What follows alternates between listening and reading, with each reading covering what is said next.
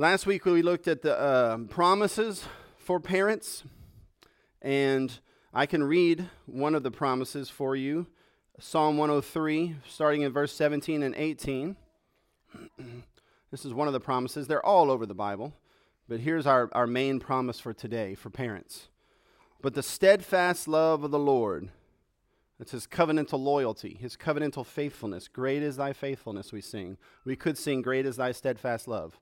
It's this, great is thy faithfulness to the covenantal promises that you've made to Abraham, Isaac, and Jacob, into which we have been grafted. But that doesn't have as much of a ring to it, yeah. But the steadfast love of the Lord is from everlasting to everlasting. What does that mean? It means his faithfulness is not deterred by circumstances or time or the changing of epochs or eras. And it is on those, his steadfast love is on, it is on those who fear him. Amen. Right? And his righteousness is on those who fear him. Right? For how long? To children's children. So it's an expression that his covenantal faithfulness, the blessings, the promises, the terms and conditions, the covenant is on his people and their children, to children's children, right? Then, and this is what this class today is on specifically, it renames that particular group. It renames that group, okay? To those who keep his covenant. You see that right there? And remember to do his commandments, which is one flows from the other. If you keep his covenant, you remember his commandments. And if you keep his covenant and remember his commandments, you do his commandments. And you can be rest assured that his steadfast love is on you and your children's children. Right? Okay. Does that make sense? Is that good? Any questions on that particular thing right there? All right. So from this particular passage, we see that yes, there are promises for parents, but the promises are conditional. That doesn't mean they're not in grace. Everything is in grace. We live under a canopy of grace. Everything is grace. Amen? But they are conditional. The promises are conditional. The Pharisees believed that his covenantal promises to children's children were unconditional in the sense, except for one, their genetic relationship to Abraham. And John the Baptist said to them, don't think that just because you're genetically related to Abraham, or you were born into a Christian family, that you're good.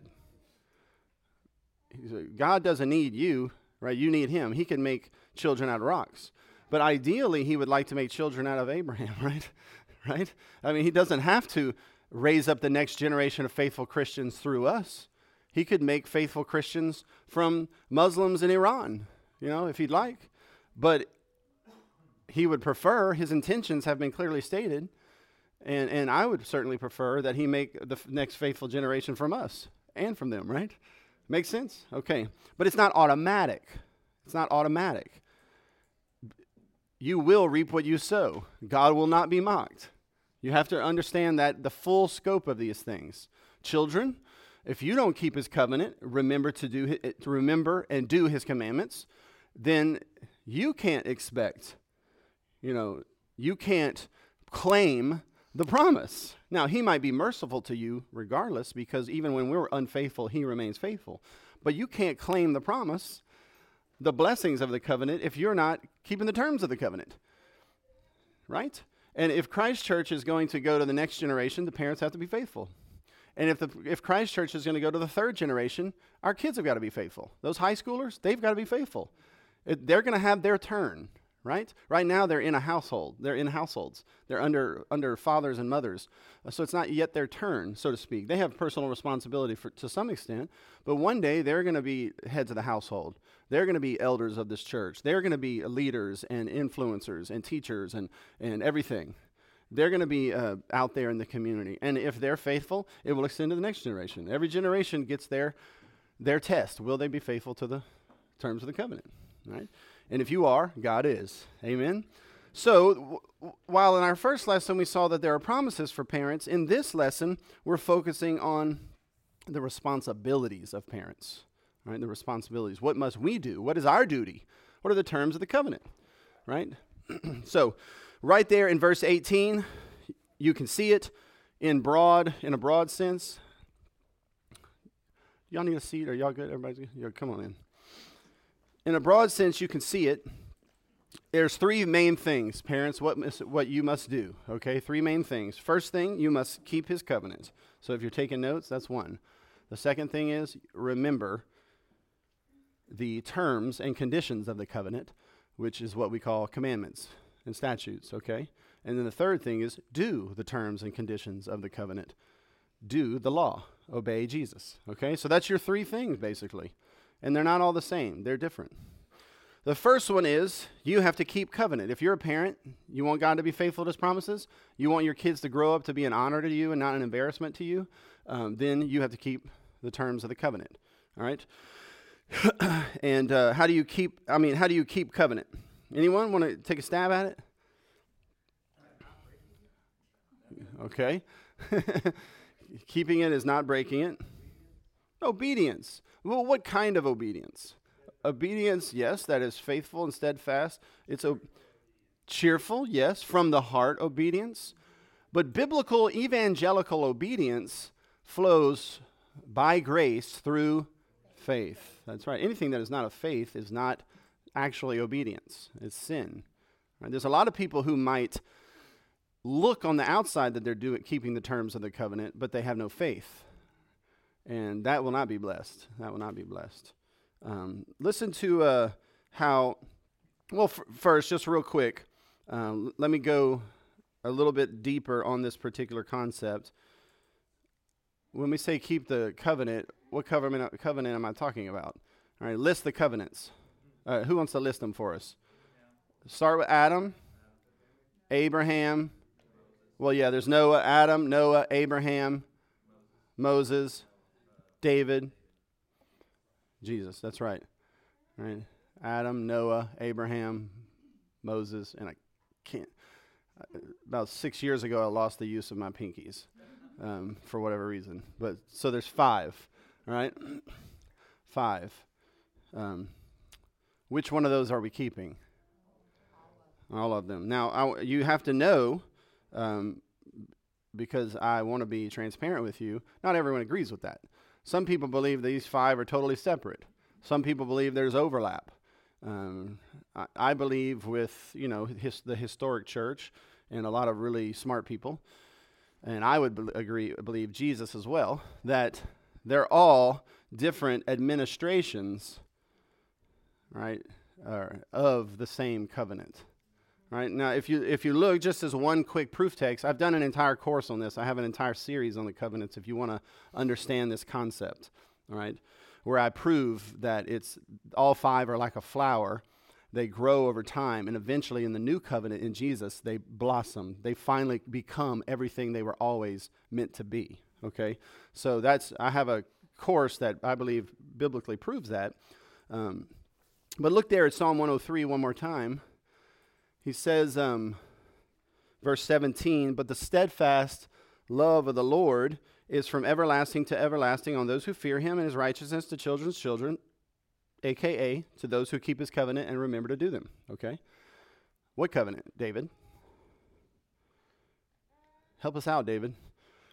You see, that's just one of 1,000 proof texts to try to show you how the biblical writers think of all of them as one. You understand what I'm saying? David had the Davidic covenant. There was also the Abrahamic, the Noahic, the Mosaic, and the Adamic. Which one?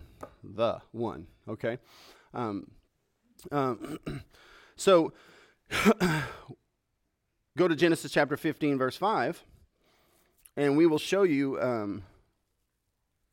We'll show you how to keep it. Genesis 15:5. If you think that all the covenants are separate, then you will read the Bible differently. Okay, that's just in Sunday school we show you how the sausage is made, right?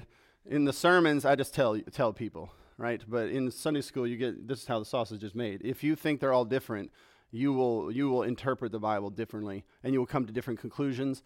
And if you expand that over thousands of years, you'll have a different culture. It'll be a different society will grow. Like the buildings will look different, and the people will think different. It will be a different world. Okay. Now, of course, God is merciful to us and helps us out even when we don't interpret things correctly. Amen. Thank God. Right. But anyway. Pastor Brandon, what does all this keeping covenant have to do with me? Well, it's because the promises to parents are for those who keep the covenant, right? What covenant? The covenant. What does that have to do with the gospel? Well, the covenants are the gospel. Paul calls the promises to Abraham the gospel in Romans 4, if I remember correctly. It's basically the gospel, all right? Genesis 15, verse 5.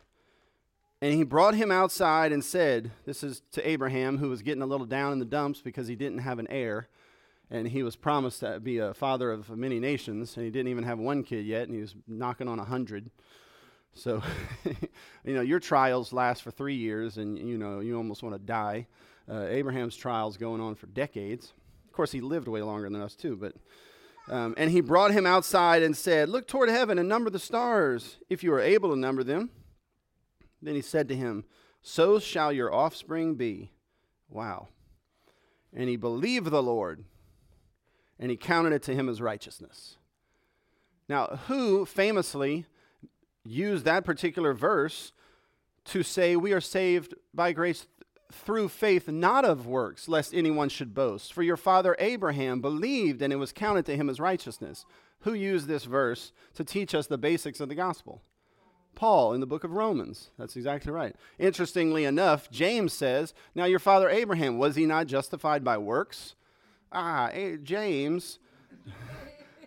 James uses the same passage to say what seems to be contradictory, but they're using terms a little bit differently, writing at different times.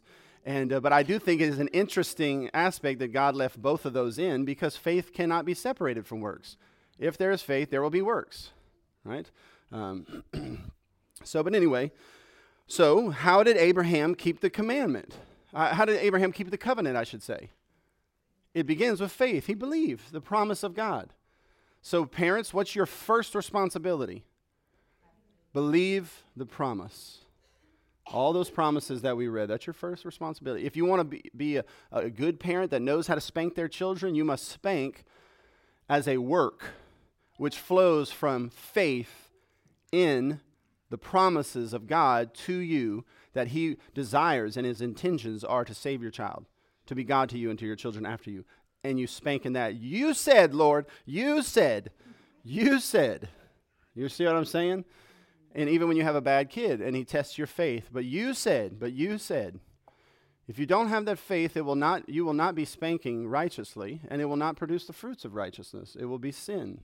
And will lead to sin. It will lead to legalism or licentiousness in your kid, right? There's a lot of people that say spanking doesn't work. No. Spanking outside of faith doesn't work, I promise you, all right? Christian school doesn't work apart from faith. You understand? Homeschool doesn't work apart from faith.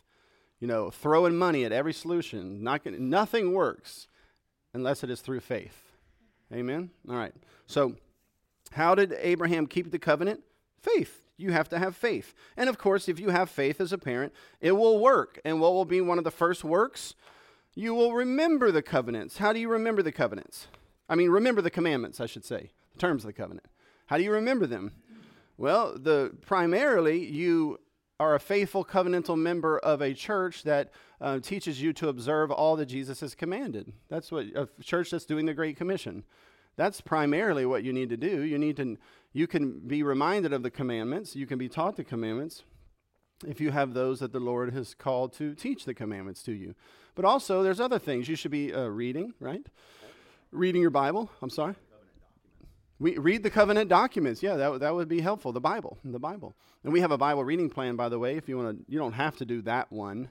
But if you want to, have one more way in which you're in touch with other people in your church, that's a great way to do it, because everyone's reading the same stuff at the same time. So did you hear about, what would be Jotham last week? Interesting. Oh, Jotham. Okay, yeah. So if that's one way to do it. But you have to remember them. You have to know the commandments. That means you need to read your Bible. You need to be listening to instruction. You need to be attending to the teaching of God's word if you want to be faithful to the covenant. If you're ignorant, it's hard to be faithful to the terms of the covenant, right? And so if you read I was going to say if you read the contracts you sign, but then I realized no one ever reads the contracts. Partly because we have no intention of keeping them. It should things go awry, but you got to read those covenants. All right. So then, after remembering it, we must do everything that he has taught us to do. So if you want to be a good parent, you have to believe the promises. That's step one. And out of that faith, do all the things that he told you to do as a parent. And how many laws has he given to parents? I don't know the number. Right? But those are the things you must do. I don't know how many, but those are the things you must do. All right? So I have some specific ones. We have some specific ones, and we could do this for a long time, but I'm just going to cover some of the primary ones. Proverbs 29, verse 17. Here's one of the things you must remember and do out of faith. All right? Discipline your son. Amen? All right? And discipline, it takes many forms. It's modeling. It's teaching, it's instruction, it's saying no, right? It's saying yes, it's spanking, all of those things. You must discipline your son. Amen? All right.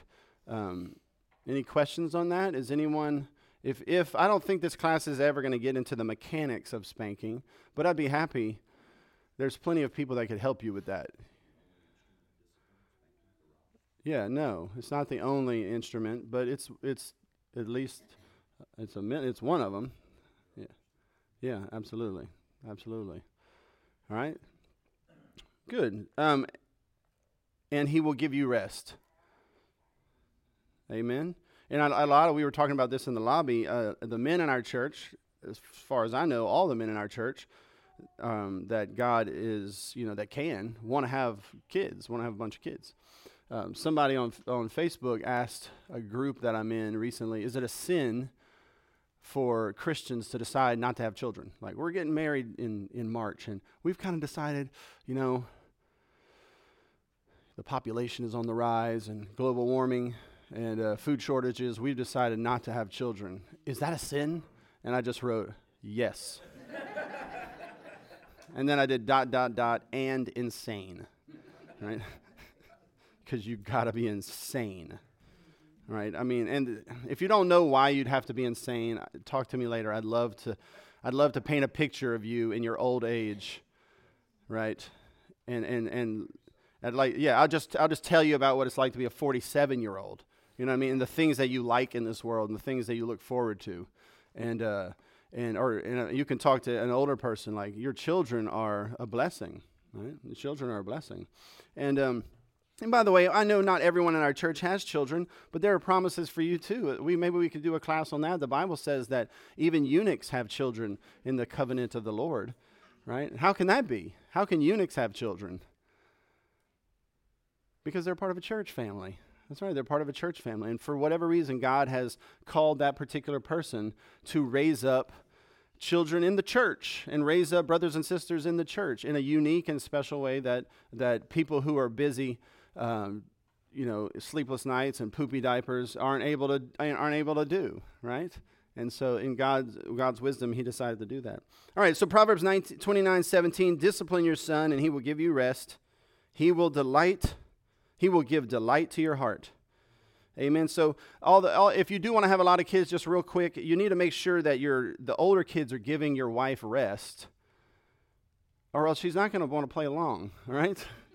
So you can't just birth the babies, and then you can't make your wife do all the hard work. You understand what I'm saying? Like, your job is you got to come in clutch once that baby hits the ground. Once those 2 feet hit the ground, you got to come in clutch for a long time, a lot of years. Of course, moms are doing that too, but you want to get to the point where your kids give you rest, which then frees you up for whatever the Lord's called you to do. Maybe that's have more kids, or maybe that's other things. But you want your kids to give you rest, and you want them to give you delight in your heart. Amen? All right. How your kids turn out is not arbitrary. It's not arbitrary. God's not up there spinning some sort of dice, or what is the game where you load the gun? It's not Russian roulette with your kids. Sorry, the fourth one, not elect. Right? Saved. Saved. Saved. No, that's terrible. God's not arbitrary, right? This child we'll see. Will this child give rest to their parents? Yes, all right. No, it's not arbitrary. We have the promises and we have the terms. You understand what I mean? All right. If this is the first time you've ever heard this, I'm sorry. Proverbs 13:24. Whoever spares the rod is wise and enlightened and has read all the great new parenting books. No, whoever spares the rod hates his son. Hates. Doesn't mean they don't have sentiment in their heart towards their children. It doesn't mean they're not emotionally attached to their children. It doesn't mean they wouldn't cry if their kid got caught in a fire, right? They love their kid in some sense of the term. But by and large, when you look at it, bird's eye view, discipline leads to a child giving rest and delight to their parents. A lack of discipline brings shame on the parents, meaning that parent later in life will be ashamed of their kid. You understand what I mean? If you don't spank your kid, you are contributing to the fact that he is going to become a shame to you and an embarrassment to everyone. You see what I'm saying? You have to discipline them consistently in faith in the promises. Amen? Got to get that right. Got to get that right. Patiently waiting for the Lord to fulfill his promises, even when the kids are testing your faith. Amen? And even when circumstances come into the life of the kids that test your faith, you have to persevere in doing what you're supposed to do. Amen? All right. But he who loves him is diligent to discipline him. The lack of discipline has a negative effect on the future of your kids' life. That's why it says you hate them. You're acting like you hate them. Okay? All right. Now, let's talk about that for a second. When should you begin disciplining the children? Immediately. Immediately. There's no age of accountability anyway. There's especially not an age of accountability with discipline. All right? Doesn't mean that you bring your 7-month-old into your room, your office, for an extended exhortation, right? and a full-blown spanking. That's ridiculous, okay? You can't even walk yet. But you must discipline them. You must discipline them, okay? There's talk to the people who have raised kids that bring them rest and honor, and they can give you a lot of tips and tricks on that, okay? People with hellions, smile, but don't take their advice, okay? Just a general rule. They might get something right here and there, but generally speaking, don't listen to them, okay? That's common sense, right? But you have to begin discipline early on. And don't, we're not trying to be it's not to be legalistic. The Bible doesn't exactly say how to tend to every little thing, we don't want to be that kind of church with the spanking police going around. Was that hard enough? I don't know, No wonder that kid's a brat, We don't have enough information to be judging people. You understand what I'm saying? But discipline. Proverbs 19:18. Discipline your son, for there is hope. Does anyone have that in the King James? Because that particular case, I believe the King James interpreted the case there with the word hope a little bit differently. Do not set your heart on putting him to death. All right, that's true, Proverbs 19:18. Discipline your son, there's hope. Amen. Some of you need to hear that. But does anyone have the King James on that? Yeah. Yeah, this This is another one. How does it go? And let not thy soul spare for his crying. Man, that's a good one. I like that. Have your soul ever spared for all the crying? Probably so, yeah. But look, while there is hope, You know, we have some red maples out there and some Drake elms, and we have some sweet olives. These are names of trees. And I'm super excited about one day these being beautiful, majestic trees that offer the next generation shade and beauty, right? We don't have a ton of money, but we want our property to be beautiful because God is beautiful. Huh? No, Solomon. Most of them. Solomon plus a few others. Right? But, yeah, both of them were bad parents. But those trees are young enough still, not the Drake elms. The Drake elms are they're like a 15-year-old going to be what they're going to be, you know. But the red maples still have a little bit of pliability, a little bit of flexibility in them. And you have to train them while there is still time to train them. Because there's going to come a time where you're no longer going to be able to make those big, decisive changes. And you're just going to become a coach. You see what I mean? And it sure is easier to be a coach when they're going in the right direction toward the sun, right? So you have to make sure if you're going to slack off as a parent, slack off when they're older, not when they're between 1 and 7, okay? Because between the age of 0 and 8, especially, I'd say, I mean, all of it's important, but 0 to 8 is go time. You've got to be consistent. You've got to make sure that you are laying a solid foundation with the structure of your family, with what you say yes to and no to, with the discipline, with just their entire life, everything that you establish for them. Make sure that you're disciplining them in the right direction. Amen. Seize the moment. Proverbs 22, verse 15. Here's another one. Folly is bound up in the heart of a child, but the rod of discipline drives it far. My wife is texting me helpful tips. All right, this is good. Start having children. It's funny. All right, start having children while you're young so that you have the energy to do all of this. Amen. Amen, because there's coming a time when you will not have you don't think you have the energy. You're exhausted. Wait, what? You don't. But in your 20s, you have the energy. So have an awesome honeymoon and enjoy those 9 months of getting to know each other. You know, historically, that's one of the reasons for a intimate, expensive, long honeymoon. It's a great thing because usually the couple would come back pregnant. That's the whole point. You don't want them under the burden of work and stress. Let them have a vacation where they can spend time. It's romantic, and that way you get a baby right out of the bat. That's of course our world has diluted and polluted everything about marriage, including that. But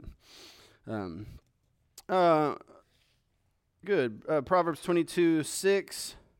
Oh, by the way, folly is bound up in the heart of a child, but the rod of discipline drives it far from him. Amen. God promises to deal with the heart of the child. You see that right there? Through the parent and through the parent's discipline. In this particular case, it's the rod. But there's other things, obviously. But so the spanking is a means that God typically or normatively uses to make the child wise, right, and not foolish. Good. What is the heart of foolishness? The fool says in his heart, I'm God. Give me what I want now, right? I am the center of this household. I am the center of the universe. There is no God, which is another way of saying, I'm God. That's what the fool says in his heart. And your kid says that. They think that. And the rod is a theological lesson that can go through their butt into their soul There's a portal somehow into their soul. And the lesson is, you're not God. You're done, right? You're not God, right? You're not God. That, by the way, that's why it's so very important to say no, especially when your children are little, right? Not to say no arbitrarily with made-up stupid rules. I'm not saying that. That just frustrates a child because they can't follow they can't follow your laws. They can't follow the path of your laws back to God's law. Like your laws there should be a path from your law through to God's law. Not that you can theologically explain every single law to your kids because you're not a theologian or a pastor, but you can tell them, look, my mom and dad did it this way. I do it this way because they kind of taught that to me, and I'm pretty sure we have to do it this way. Pastor Brandon, is there a connection between what we're doing here in our family and God's law? And I can help you with it, right? And we've talked about this before, but I've had kids, I've been teaching for a long time, and kids are always like, the Bible doesn't say you have to raise your hand to talk. You know what I mean? They don't get why you have to. The Bible doesn't say you have to walk in a straight line, right? And that's true. But anyone who's ever tried to walk down a sidewalk in a city knows there's some kids that were never taught to walk in a line.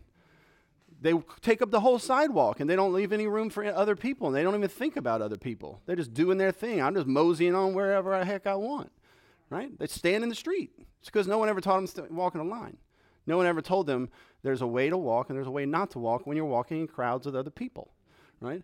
And there's plenty of adults that don't know how to wait their turn to speak, and they don't have a lot of friends because they're just blowing everyone up because no one ever taught them, raise your hand to speak. You see, there is a connection, right? Even though the kid may not know or you may not be able to explain, but you don't say no over arbitrary things. Make sense? But you've got to say no. They need to know that they're not God. And one of the best ways to do that is to say no to them. Oh, wait, no? Right? And they'll make you pay for it because it's a clash of gods. It's the God versus them. So you say no, and then you back that up if you have to. Proverbs 22:6, train up a child in the way he should go, even when he is old, he will not depart from it. Amen? Proverbs 29:15, the rod and reproof give wisdom, but a child left to himself brings shame to his mother.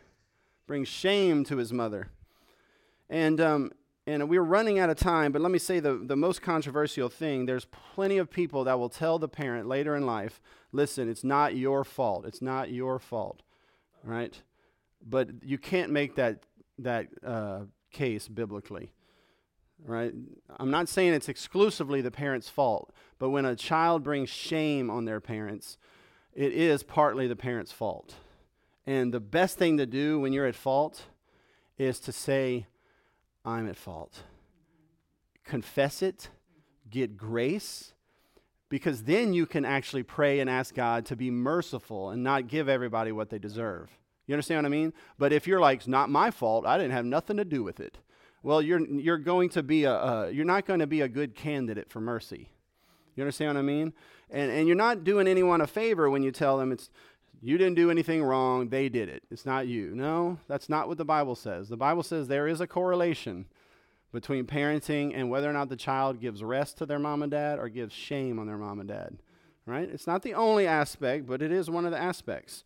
Look at Proverbs 10, verse 5. He who gathers in... Oh, wait, did I skip one, Kevin? I did. Let's go to Proverbs 28:7. The one who keeps the law is a son with understanding, but a companion of gluttons shames his father. You want your kids to be a shame to you? Then don't think about who they hang out with. Right? You pick your kids' friends. You understand what I mean? And if they come to Christ Church Academy, you have myself and Pastor Scott in your corner because we kick a lot of people out. Well, not a lot. We kick people out. And we say no to a lot of people because we don't want your kids or our kids to hang out with losers, right? Because we don't want them to be a shame to us when they're older.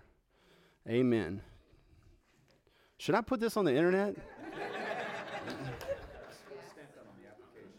Put that on that. Listen. Yeah, you made the cut by grace, by grace. Proverbs 10:5, he who gathers in summer is a prudent son, but he who sleeps in harvest is a son who brings shame. Who has to teach the kids how to work hard and when to work hard? Parents got to do that. You got to make sure they learn while the time is ripe to work hard,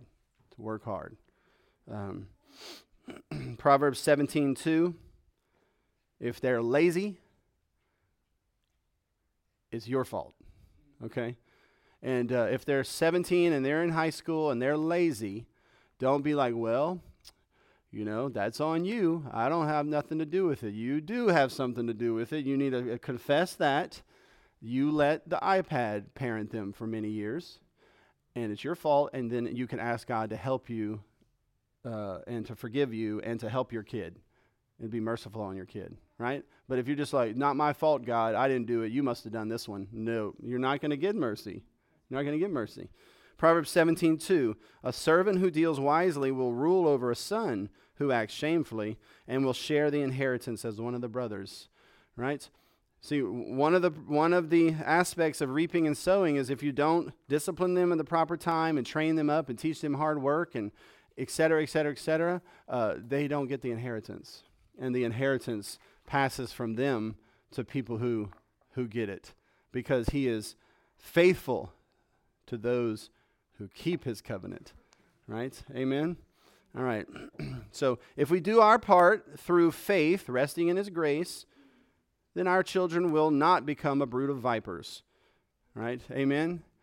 Because God intends to save them, but we have to be faithful ourselves. Any final closing thoughts or any questions or anything I said that just really made you just need some nuance? I'd be happy to help. For a word of proof, look at society Yeah, now. the apostasy of our society is not because we're just God. The craps table in heaven is just landing short every time. No, the apostasy in our nation is because the parents aren't being faithful to the covenant. Right?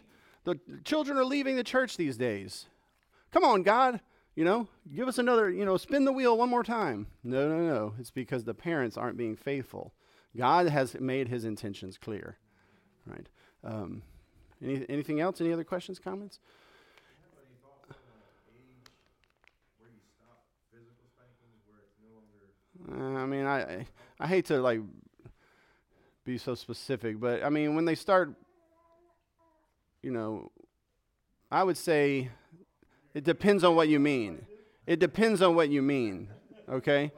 But puberty, I think, is obviously a natural place where you stop.